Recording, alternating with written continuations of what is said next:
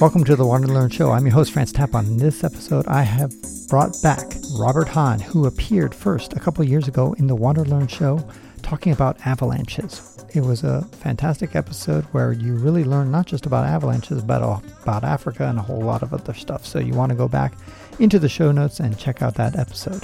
But now we are interviewing him with his wife, who he met in Madagascar. We talk about Malagasy culture. She's a bit shy after I interviewed her and said, you know what, can you take my name out of it? So we don't want to mention her name. But what she says is very revealing about Malagasy culture. And of course, Robert chimes in and shares his perspective as an American. It's just a fascinating discussion. I hope you enjoy it and share it with other people. Don't forget to join my Patreon group at patreon.com/ftapon. We met online in 2019 and didn't actually meet in person for another 6 months. I was in the middle of my avalanche forecasting season, and so we started up a serious relationship after a couple weeks. And I met her in Antananarivo in August of 2019. And you got married when? March of 2021. And now you live in Washington State? Yes. In the United States. What, Naisa, when you first came to the United States, what surprised you? Just for lunch, that was already very shocking to me, because in Madagascar, lunch is supposed to be a familial thing, and workers come back home during lunchtime, and we just share lunch with family. We have big meal that we cook during the morning, and here lunch is just like a snack, and people just eat peanut butter with that was I really had to adjust a lot with that. It took me probably a whole year. Yeah, and something that was really shocking to me too, as a woman, is in Madagascar, men hit on you. You have at least 10 men a day hit on you in a daily basis, every day. And here in the US, they don't even look at you. So yeah, at first I thought, I was wait, I'm not attractive for this country or what? But then I realized that men are just so respectful toward women, and I'm really grateful for that. Yeah, I really like it that way. So, Robert, how many women did you hit on in Madagascar? Not very many. Not very many. But you didn't adopt local practices? Yeah, no, I bring my U.S. respect towards women when I travel. So what shocked you when you went to Madagascar? I'd spent 27 months in the Peace Corps in Uganda. So when I was actually in Madagascar, I think the differences were more subtle, but there were a lot of differences. I think one of the most surprising things was just how close-knit the extended families are, particularly in the villages where pretty much everyone is related. That was the case in Uganda, but it's even more. I mean, every house within a certain radius is genetically related in most of the villages in Madagascar. I think another thing that surprised me was just how far removed from the grid a lot of these rural villages are. Even in 2017, there were people, who had never seen a smartphone or, didn't own a cell phone of any kind, had never seen a picture of themselves, and never been in a car. Yeah, exactly. And some of the superstitious elements of the culture were stronger than they were in Uganda. The religion had penetrated, but it had allowed for some of the the local religious practices to coexist. Actually, perhaps the most surprising thing for me was to see national highways where they end up being a hiking trail, because there are so many bridges out that you simply can't drive a car efficiently on these highways. Some of them still can be used by a car, but you really have to be intrepid to want to actually use this as a car. There's usually a person with a bak. A bak is basically a bunch of floating jerry cans with wooden planks on it, and somebody hand pushes this raft across a river outlet and gets you to the other side. And so there was one national highway that I took going between the areas of Tamatave and on the East Coast, which is a main port city, heading northward to the vanilla growing region in the Northeast. It takes 2 days to take a 4x4 along this road to Mananara, and it takes the particular section I'm talking about, it takes 3 days to walk. So there were sections where I would actually pass the vehicle, and the vehicle would pass me, and it was one of those things where I thought about taking the vehicle, and then I decided I would be a lot happier just walking, and I was very glad when I saw people throwing up off these things that I'd chosen to walk. What surprised you, Naisa, about the way that the men and women treat each other in the United States, couples, versus the way Malagasy couples treat each other? A couple in the U.S. really work as a team, whereas in Madagascar, it's kind of like women do this and men do this, and people, a couple in the U.S. really share, like doing fun activities together, which is really rare to see that in a couple in Madagascar. It's usually like men do have like social life, and they usually do like play soccer or play like cards, and the women, like if a woman do that, it's not like well viewed by the society. Like she's not really committed to her household, because she's expected to do stuff like really dedicate her life to the household and raising kids.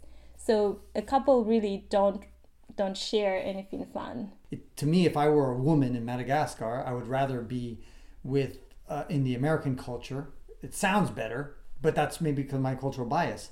What about do you know Malagasy women who prefer the way Madagascar culture is, the Malagasy culture is, and would say, even if they had the option of living the American lifestyle and the way you described men and women, even if they had that option, they would rather have the Madagascar way of doing things? I personally don't know like an example, but I think but maybe like just because that's all they saw, and they would prefer to stick with that. But maybe there are like I prefer to have an activity. For example, me personally, I do dance, and I have like social life. I prefer that. Yeah. I think a lot of Malagasys in general would struggle coming over here just from a motivational perspective and productivity perspective. They're very comfortable in this sort of laid back, relaxed sort of life. They can do their chores, their daily routine. But if you got them into the higher pace, higher stress situation in the U.S., they would struggle. Fadi is a really interesting one that's kind of unique to Madagascar. It's part of the traditional superstition. Fadi means the things that you're not allowed to do. Forbidden, yeah.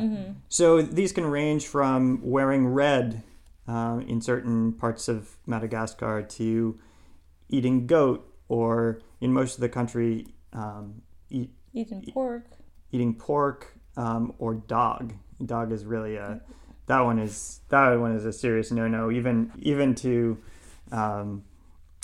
compare someone to a dog would be one of the biggest insults in Madagascar. But the really funny one for me was that salt in certain parts of northern Madagascar cannot be sold at night. And I was preparing for an overnight trip into Marojejy National Park, where you can see a large white sifaka, certain lemur relative. And I was preparing around 6 p.m. in the tropics. The sun sets right around 6. Went to the local store, the only game in town, and I showed up and they said, we don't have salt. And I went back to my guide and I said, we can't get any salt. This is problematic for... And he said, oh yeah, it's Fadi. You must have arrived after the sunset. And sure enough, I went in the morning to the same shop. There's salt. So it's a really interesting thing, and they didn't try to explain it. They just, there was no look on their face like something strange had occurred. But from my perspective, it was incredibly bizarre. So yeah, Fadi is definitely a major part of the culture, and particularly in rural areas, it's quite prevalent. What are some of the U.S. Fadis? Because, for example, in the United States, we also, unfortunately, don't eat dog either. It was really surprising me the way American people treat dogs like part of their family, and it just like it's not allowed to our house, especially in my hometown. We're really not allowed to have dogs in our house. That's just like Fadi, and we would never kiss them, and we would never let them eat in our plate. Like that's like no, big no. And also something that shocked me here was actually like telling someone that they've gained weight in Madagascar is a big compliment. That's like a compliment. But here,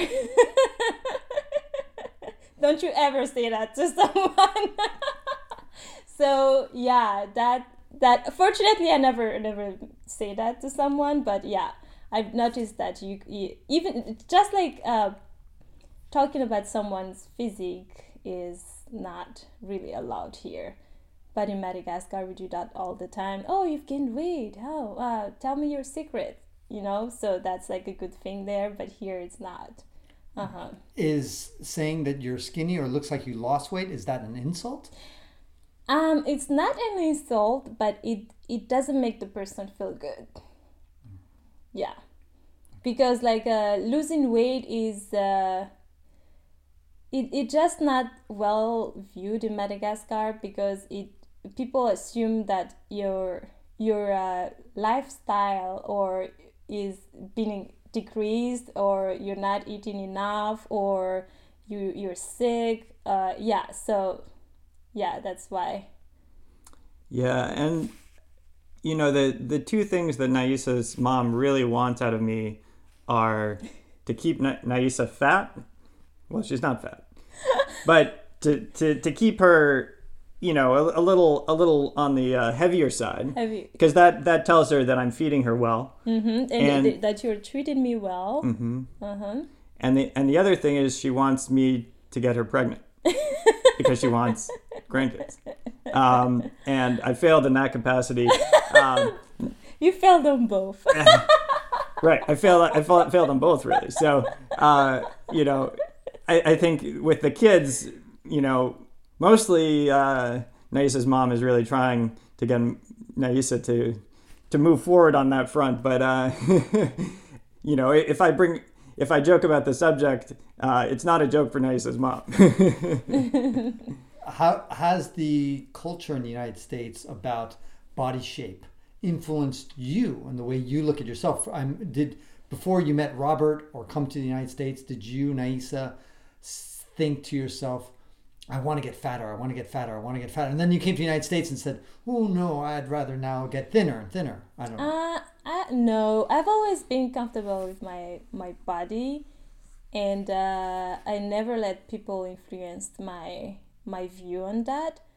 So yeah, that didn't really affect me. But perhaps I want to get stronger, and that I think is influenced by the but why I see, because I usually hang out with like super fit people, so that like made me, oh, I want to be stronger, but not really like the weight, that doesn't affect me. What about the future of Madagascar? How do you guys look at the future? Right now it's one of the 10 poorest countries on the planet. Do you see that changing in the next 10, 20 years? It's a tough question. The country is very mildly democratic, and its leadership is teetering on the edge of authoritarianism. Corruption is really entrenched to the point that it's very difficult for NGOs to operate. And the educational system is one of the worst that I've encountered in the world. The growth rate is going to mean that the economy is going to grow, but the question is it going to develop beyond a resource extractive economy? And will it tap into the energy of its youthful population, or will that youthful population and probably growing unemployment kind of serve to destabilize it? And I think it's going to be very hard to predict that. At the moment, I do think that the stability in the country is its biggest asset, but that stability doesn't extend to all corners of the country. This southern Madagascar is stricken with persistent famine in the southwest, where overgrazing and rainfall have limited opportunities for agriculture, and so nutrition is a major problem. A lot of the people in those regions are moving into other parts of Madagascar and bringing their overgrazing practices, which could lead to a destabilization of areas of the north. But overall, I do think that increased access to the outside world, increased access to more globalized ways of doing things, and a desire to improve will start to lift Madagascar. But whether it lifts it faster than the other countries in the bottom 10 is hard to say. I don't see a rapid shift from its current position, but I think that in 50 years Madagascar is not going to be in the bottom 10. You said something that's kind of depressing and telling for somebody who's so well traveled as yourself, when you said that the education system is one of the worst you've ever seen. Give me an example and an anecdote of why you believe that. Yeah, the first year or two I traveled, I met a lot of Peace Corps volunteers in the country.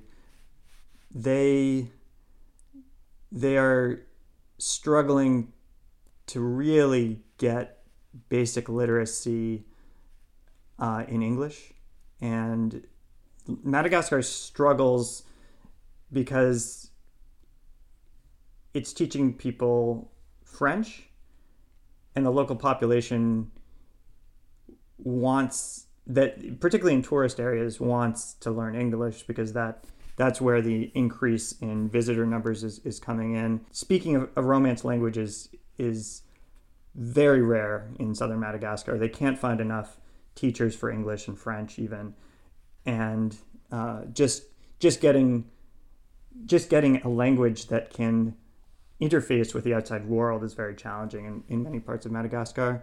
So that's why the urban areas that are connected with infrastructure and things like that are accelerating and I think doing relatively well at the moment. But there's a huge urban-rural divide. And so just from a large town to an area even 5 or 10 kilometers away is night and day. Future of Madagascar. What do you think in 20 years? Do you think it's going to be in the bottom 10 economically? There's like a lot of work to do. I think we need to be more productive because we're not productive at all. I mean, like Madagascar people still take siesta. So, we need to increase our hours of productivity, and we need to work hard. Let's start with that. We need to change our behavior and being more productive. And I actually think the language is it is an issue with the education, because in Madagascar the lessons are in French, not even in Malagasy. So as a result, students need to both learn French and learn the lessons. So it's like two tasks. Like it makes it really difficult even for them to understand their lessons, because it's not their native language. I mean, the good thing with it is we're very good with French, but it really delays our education. And that ends this episode of the Wander Learn podcast, where we explore travel, technology, and transformation. If you'd like to see the show notes with links to what we've talked about, go to wanderlearn.com and click on this episode. If you'd like to connect with me, just remember FTapon. That's my first initial and my last name. FTapon is always my social media username. My website is ftapon.com. Do you want to leave me an anonymous voicemail where you can make a comment or ask a question? Then go to speakpipe.com/ftapon. Furthermore, if you'd like to get rewarded for supporting my projects, then go to patreon.com/ftapon. That's where you can pick up some remarkable rewards for as little as $2 a month. Now, 5 quick favors. Number 1, subscribe to the Wander Learn podcast. 2, download it. 3, share it. 4, review it. And 5, sign up for my newsletter at wanderlearn.com. Our theme music was composed by Eric Stratman. This is Francis Tapon, encouraging you to wander and learn.